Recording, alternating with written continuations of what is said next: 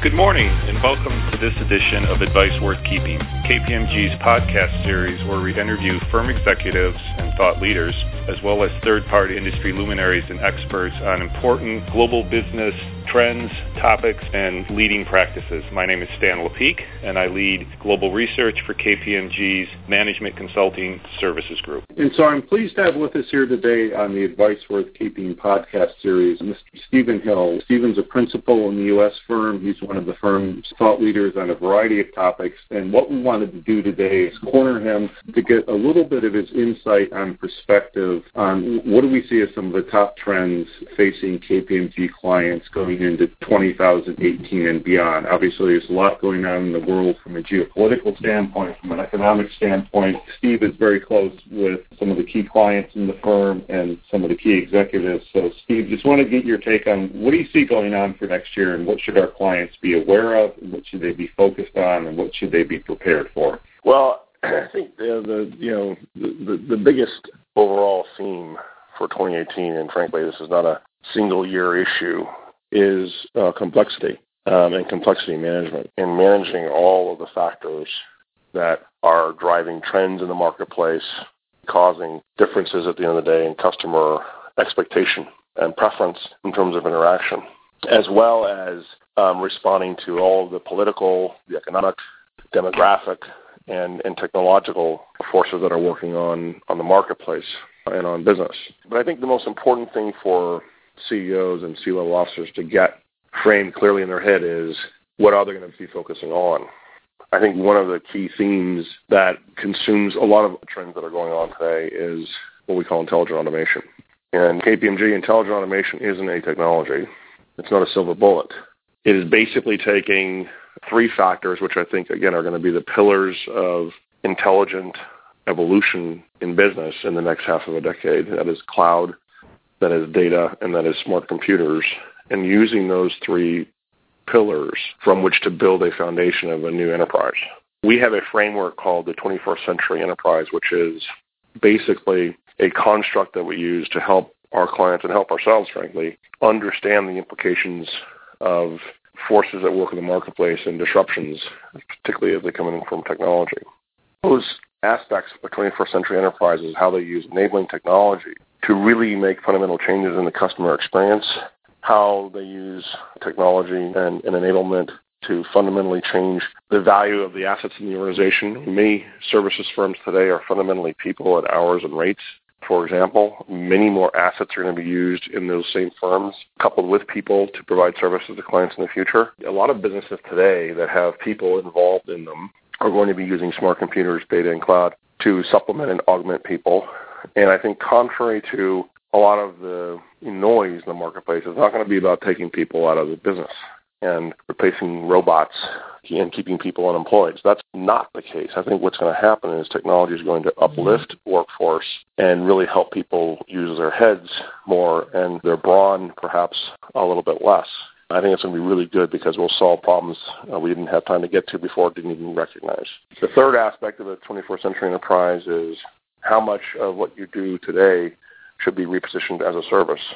I think thinking about all of your value chain with the potential to create as-a-service capabilities is important, and really, I believe, unlocks a lot of opportunities for different kinds of business models that I think are going to be important going forward. The last category, supported by all these enabling technologies, which is a category in itself, is the workforce.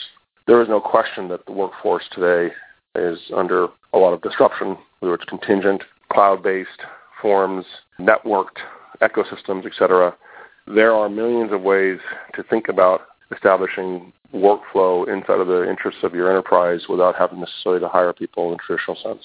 And so I think those four categories supported by enabling technologies is a construct that helps C-level officers understand what disruption will have an impact and where the impacts will occur and how to make sense of how to turn what could be a negative trend into a positive opportunity.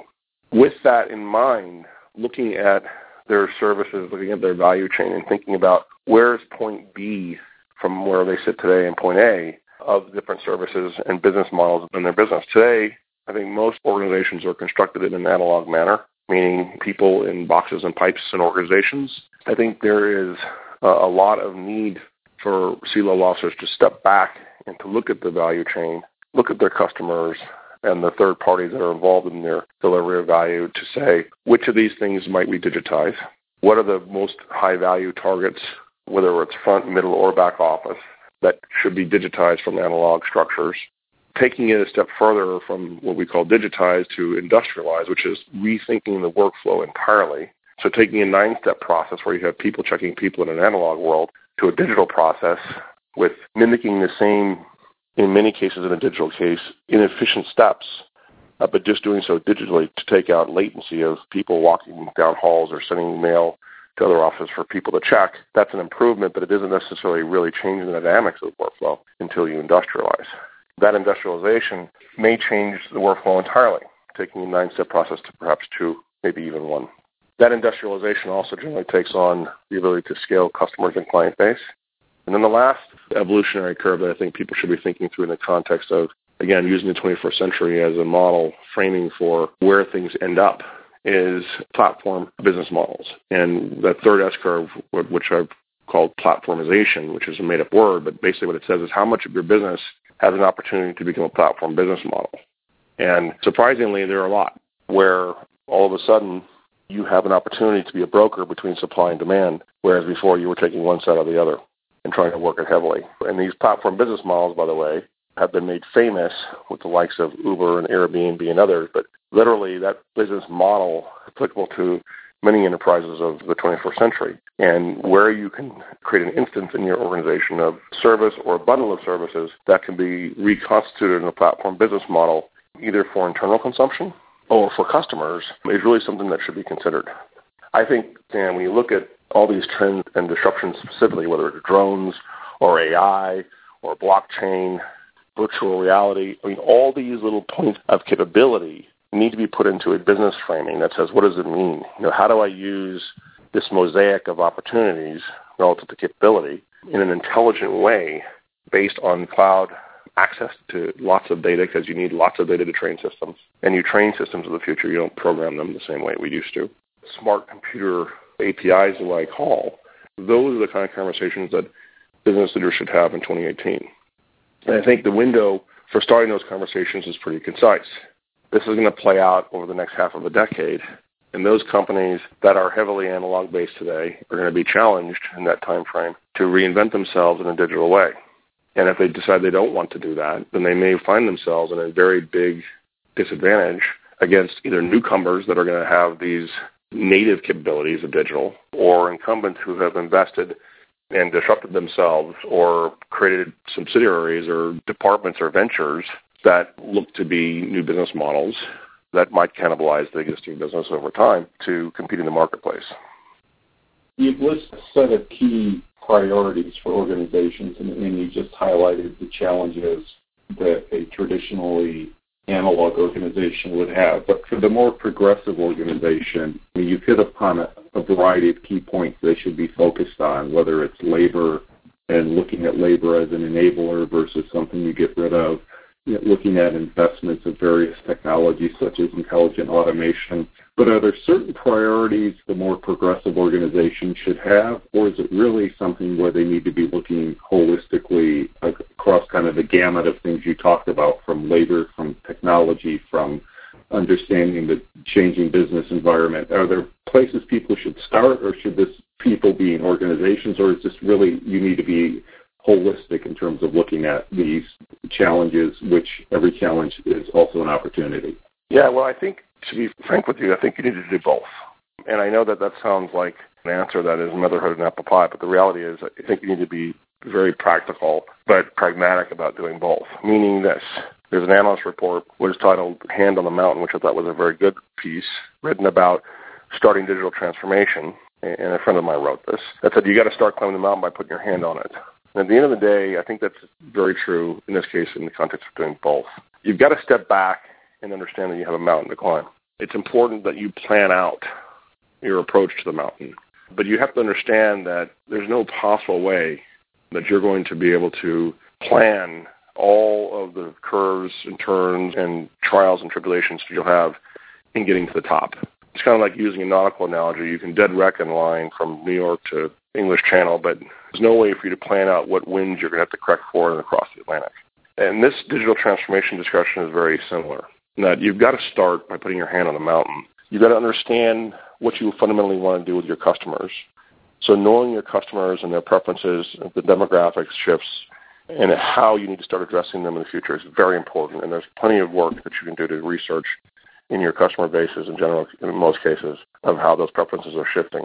You can commission your own, but at the end of the day, there's a lot of public information on these things. In terms of your workforce, same kind of thing, right? You need to think about where your workforce is vulnerable, where you have opportunities.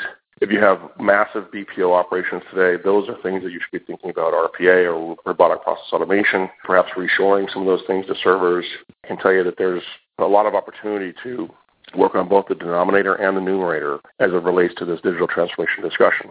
But importantly, understanding that mountain and understanding that you have to get started, in that context, having a portfolio of what I call intelligent automation initiatives underway is what's important to do to start to get your hand on that mountain. Meaning, don't just chase the numerator. Don't just go after your BPO deal that you want to renegotiate away from a BPO into an RPA deal and think that that's an effective first step.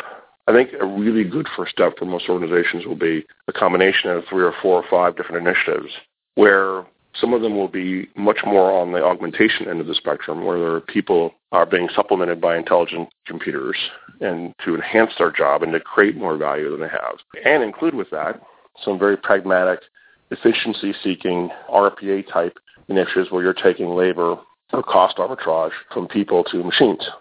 I think the latter isn't very intellectually stimulating, nor is it particularly risky necessarily. Execution risk is the biggest one. I think on the other side of it, in terms of creating supplementation for experts, that's your opportunity to create real differentiation and real competitive advantage. That area is where I think C-level officers should spend most of their time in their hands on the mountain, because it is that competitive advantage, it is that differentiation that may define a market differently, may define customer preference differently than just chasing the numerator. So again, having a portfolio, different opportunities in this intelligent automation effort, this digital transformation effort, Dan, is important. And picking enough so that if something doesn't go quite right, it isn't necessarily the technology that you picked or the group of technologies you picked that were wrong. It may have been execution. Don't throw the baby out there with the bathwater. Right. Because what happens is this is happening to us whether you like it or not. And if you don't figure it out, shame on you. And if it doesn't work for you and you throw it out until the next administration comes in and realize that, you're behind the curve, that's not a good place to put your stakeholders. No, I think that's a great point to wrap up on, Steve. I think there's a lot of bathwater out there that organizations are going to need to sift through over the coming years. But I think your point of taking a strategic perspective and looking at the big picture of this, but recognizing that along the way, you may have some issues and some challenges and some things that don't work, but keep the big picture in mind. And you're right, I agree that I think there's some short-term benefits you can gain from looking at RPO over BPO, for example, but in the scheme of things, that's not going to define the competitive differentiator from the standpoint of your long-term success as an organization. Steve, great insights. Thank you very much for joining us here today. We'll have to get you back again, get to the next level of detail about some of the execution elements, given that you've been very close with a lot of our clients that are pursuing this. Again, thank you very much for your time today, Steve. My pleasure. And you can find the links to the items you referenced in the show today below the podcast. If you're online, of course, the URL for that is kpmg.com/US/podcast. That's a wrap. Thanks for your participation.